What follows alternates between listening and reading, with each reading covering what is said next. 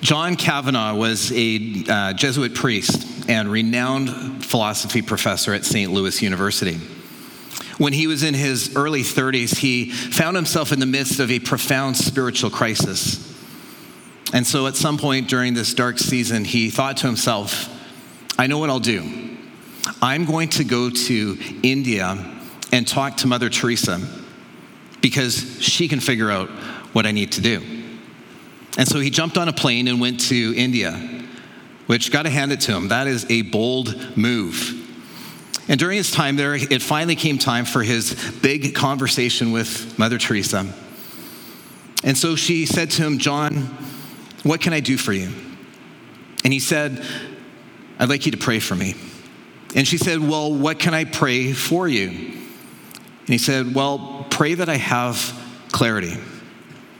And she looked at him and said, no, I'm not going to pray that for you. Could you imagine? You've flown halfway around the world. You're now in front of the one person who you think is going to share this wisdom and advice, whose perspective you want. And he's standing there in front of this frail little nun. And she says, nope, not going to pray that for you. So John asked her the only other question he had come up with at the time and said, why not? And she said, because clarity is the last thing you are clinging to and must let go of. Clarity is the last thing you are clinging to and must let go of. There is something so comfortable and comforting about having answers, certainty, clarity. And the thing is, we all need clarity in certain parts of our lives. Whether that is clarity about relationships or education or work. But there are also places where clarity and answers are not going to happen the way that we expect them to, the way that we imagine that they can. Maybe it's a crisis of faith that you are walking through. Maybe it's a question that you're struggling with about God even. Maybe you can't quite figure out, is God actually good? Can he be trusted? Maybe it's a belief that you have held on to for a long time, and now as you're holding it, you're thinking, I'm not so sure about this anymore. It may be a place where we need to begin letting go of that expectation for clarity and certainty. And I will say this, it's generally not something that I want to give up, because I like things planned out. To release what is in our hands means stepping into something unknown, uncertain. And it means it's probably going to stretch me. And it means it's going to probably be a little bit painful along the way. We want to live with certainty. And yet life doesn't work that way. And I'm pretty sure that your experiences and my experiences bear that out. So what happens when we find ourselves living in places of doubt and questions and uncertainty? How are we supposed to respond in those times, in those moments and seasons? That's what we're going to explore today as we begin our brand new series called Frail Faith.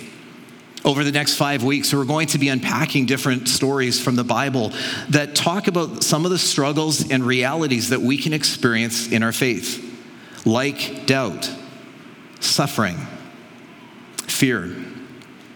Walking through these types of things can actually make our faith feel so frail, and yet there is also something beautiful that we can experience, because God can actually meet us in those moments. We're going to jump into our text for today, found in the book of John, chapter 20. And the story begins on the very first Easter Sunday. Jesus has risen from the dead, and later on in that day, he appears to a group of his followers. And they're locked away in a house because they are fearing for their own lives in the aftermath of Jesus' crucifixion. But Jesus shows up, he shows them his scarred hands and his side, and they realize he's actually alive. And then later that night, in a conversation with another disciple, Thomas, who was not there that evening, they tell him about what happened. And that's where we're going to pick up the story as told through the message. Thomas, sometimes called the twin, one of the 12, was not with them when Jesus came. The other disciples told him, "We saw the Master." But he said, unless I see the nail holes in his hands, put my finger in the nail holes, and stick my hand in his side, I won't believe it. 8 days later, Jesus' disciples were again in the room. And this time, Thomas was with them. Jesus came through the locked doors, stood among them, and said, "Peace to you." Then he focused his attention on Thomas. "Take your finger and examine my hands. Take your hand, stick it in my side. Don't be unbelieving, believe." Thomas said, "My master, my God." And Jesus said, "You believe because you've seen with your own eyes. Even better blessings are in store for those who believe without seeing." Well, there's a lot that's going on here in the story, but I simply want to point out a few thoughts that jump out for me here regarding the experience of doubt. And the first is that this moment takes place after Jesus' resurrection. I think that's an important detail. Because you would think that with Jesus' surprising and unexpected rising from the dead, that the disciples' faith would be at its absolute highest peak, and that doubt would be at its very lowest. And yet that's not the case. In fact, in Matthew's account, it says that when they saw Jesus, they worshiped him, but some doubted.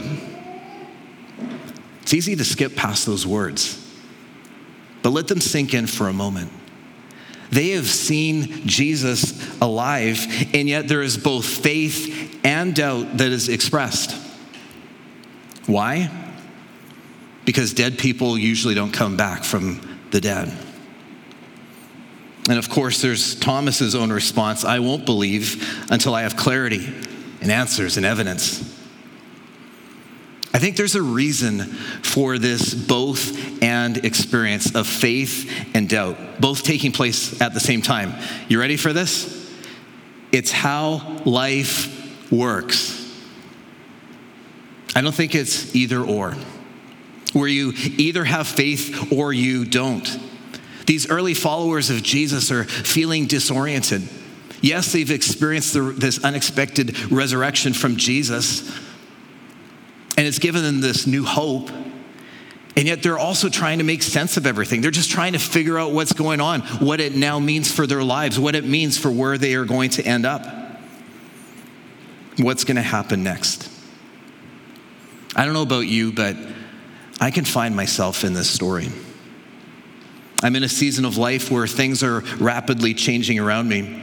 I know a couple months ago when I shared a little bit of some things that our family is walking through, but about a year and a bit ago, never imagined where we would be today. A year and a half ago, life seemed like it was on this straight course, quite predictable. We felt, that we knew where things were going, and then all of a sudden, wham, situations and circumstances started coming at us as a family, making us disoriented along the way. I've mentioned them before, but my dad's passing in the fall, walking through significant mental health challenges and other things that have been thrown at us. And over this past year, I found myself doubting at times. There have been so many days along the way where I felt disoriented, shaken, questioning, not sure what to do, and being completely honest, not even sure how much I can believe and hold on to. Sometimes questioning God's plan, his presence, his purpose in all of this. Mostly it's asking the question, why? Why God? Why this? For what purpose? Why this particular experience and reality? And it's very real. And I know in this place here today that I'm not alone in that experience. Throughout Christian history, Thomas has been labeled as the doubter. Doubting Thomas. Honestly, it's kind of annoying. Because the reality is all of the disciples were doubting at different points. All of them experienced doubt and uncertainty.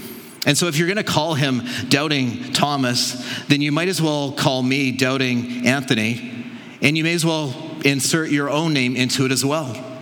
Because we all have experiences and moments and seasons where we doubt, where we have unclarity, where we have questions. Doubt is very real. And there is a wide spectrum of thoughts and emotions that can happen as we experience the process. I got a kick out of how biblical scholar Pete Enns writes about one of his own experiences. I think he captures the progression so well. He said, I've often gone from, I know what I believe, to, I think I know. And then he said, it's like a bicycle that's going downhill. It starts picking up speed. He said, then I think I thought I knew. I'm not so sure anymore. I don't really know anymore. Honestly, I have no idea. Leave me alone. Here's how I express it. There are days I believe. There are days I want to believe. There are days that I believe, but there are also a lot of days that I simply want to believe.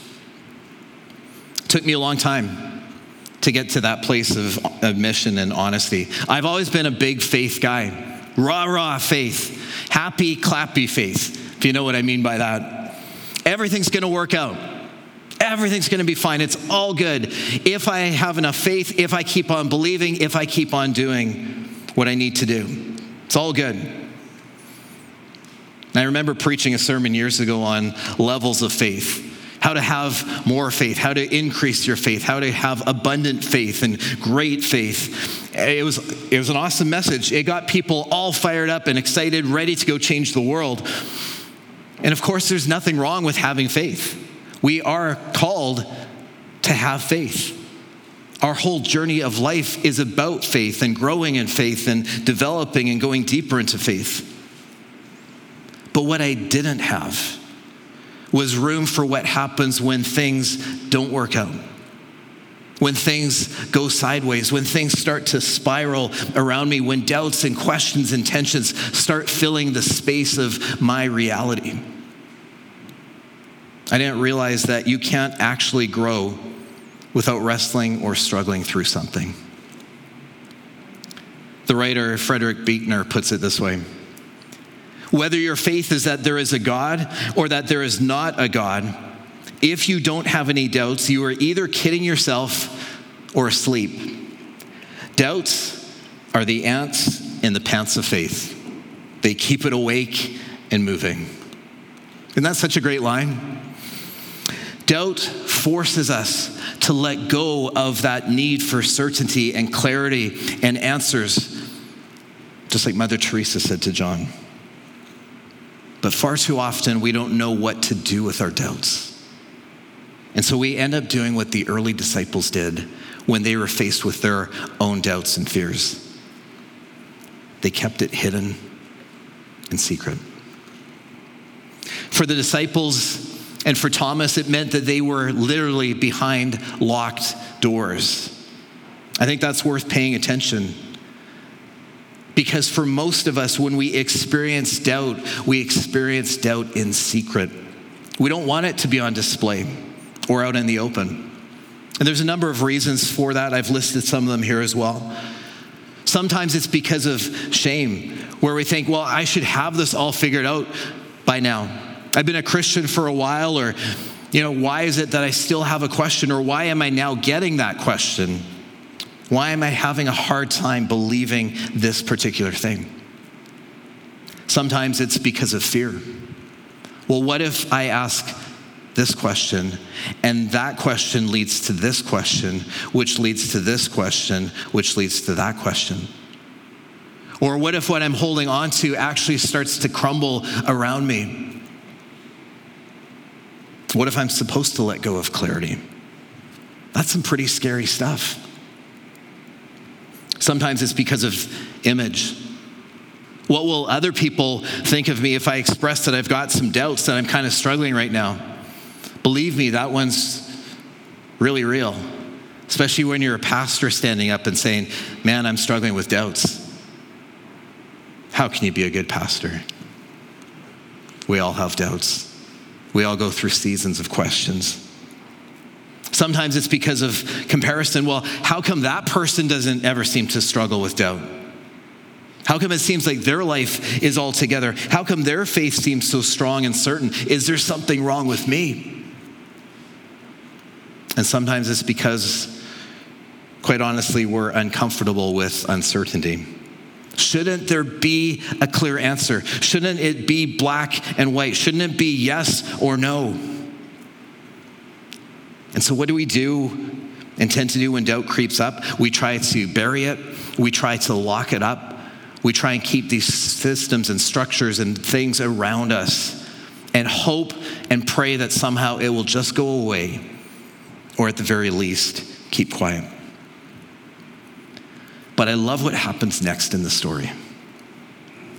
Jesus shows up. He meets Thomas and the others in the place and the moment they're in, which means he can meet you in the place and the moment that you find yourself in right here, right now. In those dark places, in those secret places, in those locked away places.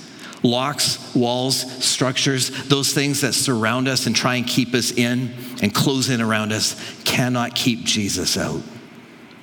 Jesus is present in the moment we find ourselves in, doubts and all. He takes us as we are. No judgment, no criticism. He simply speaks peace over Thomas, peace over his doubts and worries and fears, which is so profound and beautiful. And then Jesus invites Thomas to take one step. Reach out. Touch my scars. Remember my story. Remember that I am here with you right here, right now. I love that Thomas is honest in his doubts. If he wasn't, then he might never have encountered Jesus in such a tangible way. Think about it. Maybe being honest with our doubts, as scary as that can be, actually pushes us deeper into faith, where we get beyond just that surfacey part of life and discover that there is actually something much deeper, something much richer in that experience. And in that moment, something begins to change. When we're in places of doubt, honestly, sometimes the best step we can take is to simply take the next step. Not trying to jump to a final destination, but simply taking one step and then another step and then another step and then another step. Anne Lamott, who's a beloved author and speaker, writes about her experience of walking through doubt. And she says this: "My coming to faith did not start with a leap, but rather a series of staggers from what seemed like one safe place to another. Like lily pads, round and green, those places summoned and then held me up while I grew. Each prepared me for the next leaf on which I would land, and in this way I moved across the swamp of doubt and fear. I have a lot of faith, but I'm also afraid a lot and have no real certainty about anything. But I remembered something that I had once been told, that the opposite of faith is not doubt, but certainty. Certainty is missing the point entirely. Faith includes noticing the mess, the emptiness and discomfort, and letting it be there until some light returns." For Thomas, it was literally to take a next step and to touch Jesus' scars.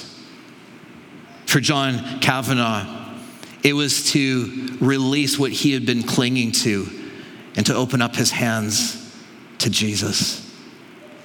For us, it may be to open up to the realization that doubt can actually bring us to a new experience that will grow us in our faith.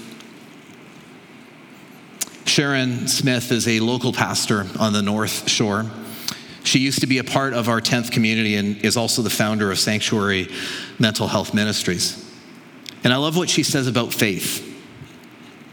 She said, "Faith is not about being right, but rather faith is opening up to possibilities even when nothing makes sense. We can't know light without darkness. We can't have faith without answers or without questions. As followers of the risen Christ, we will go through times where our knowledge or life experiences necessarily cast a shadow over our faith. During these times where we question the things we once knew, we enter a place of disorientation, a necessary time of letting go.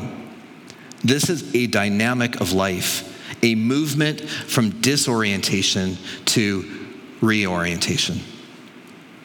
Even though we feel deep reluctance and loss, it is the only way to open up and embrace a new gift, a new way, a deeper faith. I want to spend our remaining time just sharing a few lessons that I'm learning in my own journey as I navigate faith and doubt and questions. I'm just trying to find my own way. And these are certainly not answers, nor a black and white process. But I do believe that they will help each of us as we navigate these different times and seasons of doubt in our lives. And the first is that it's okay to admit and confess that we are struggling through and wrestling through doubt. We don't need to keep it hidden or secret. Jesus wants to meet us in the place that we are in, bringing his peace to our lives and inviting us to himself. And so we can be honest in the awkwardness and tension that is found in having faith and having doubts, especially when they happen at the same time. A prayer I find myself confessing and saying a lot is taken from the gospel stories where this guy comes to Jesus and he says, Jesus, I believe, but help me in my unbelief. I think it's one of the most honest, greatest prayers in the Bible, shaped by this beautiful vulnerability. Jesus, I believe, but I also know that there are areas in my life that feel out of control, that feel as moments and places where doubt seems to have the upper hand. There are days I believe, and there are also days that I want to believe. If you're not sure where to start there. For some of us, it may actually be the most important step you could take. I'm also learning the value that we don't walk this journey alone. At least we shouldn't. And know that there are many people, even those sitting around you here tonight, who are going through similar journeys. Yes, the questions and doubts may look a little bit different, but know that you are not alone in this experience. One practical good step to get involved is to get involved in a small group or perhaps a soul trio. They are safe places where you can come, where you can connect with other people, share stories, pray for each other, have another person or two or three to come alongside. Coming out of this last year, I'm not sure how I would have survived without my group. Knowing that I could reach out to them at any time, knowing that they would listen, knowing that they would surround me in prayer, knowing that they would cry alongside of me, knowing that they would simply be present. It's a step that had a huge impact. It's been a place where faith and hope can keep getting sparked. And on the days I find myself where I want to believe, I have friends who I know will believe and stand alongside of me. I'm also learning to remind myself of God's goodness and his presence, even in the midst of doubt, even in the midst of uncertainty and questions, even in the midst of struggles, even when it doesn't make sense. To keep reminding myself of the goodness of Jesus' story and the reality of his life being present with me. I think that's why Jesus invites Thomas to reach out and to touch his scars. To say, remember my story and be reminded that I am with you even in the midst of that dark time. One of my favorite authors, the late Rachel Held Evans, puts it so beautifully. She said, faith is always a risk, no matter what we believe. There's always a chance we might be wrong. But the story of Jesus is just the story I'm willing to risk being wrong about. It's so compelling, and Jesus' voice is so compelling to me, I will follow, even at the risk of being wrong.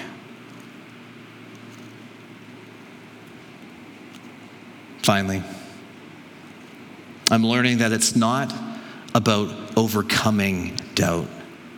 It's about walking in and through it. Here's what I mean. I began this message with John Kavanagh's story. Let me tell you the rest of his conversation with Mother Teresa. When we left off, Mother Teresa had just told him, clarity is the last thing that you are clinging to and must let go of. John said to her, that's not the answer I was expecting, because you seem to have tons of clarity. And it was at this point that Mother Teresa laughed. And then she said this, I haven't had clarity a day in my life, but what I've had is trust. So I will pray that you trust God. I haven't had clarity a day in my life, but what I've had is trust. And that is my prayer for you today, that you will continue to trust. I'm going to invite the worship team to come. In this moment, I want to have us just to be able to respond. I know Jesus is speaking to us here tonight. As we acknowledge our doubts, as we realize that we are not alone in having them, as we remind ourselves of God's goodness and presence with us despite our situations and circumstances and doubts and questions, as we keep walking in and through it, not as we expect it to be, but as it is, I believe it will continue to build trust and faith deep inside of us, changing us from the inside out. Here's what I want us to do. Would you just simply close your eyes in this moment? And to take a few moments now. And I want you to, just in a conversation with you and Jesus, in this moment, to name a doubt or a question that you're holding on to. We all have them. But there is something that happens when we can actually name it, where we don't try and keep it in secret or locked away. And just that moment, I want you just to, in your mind, in your soul, to name that doubt, to name that question, to name that struggle.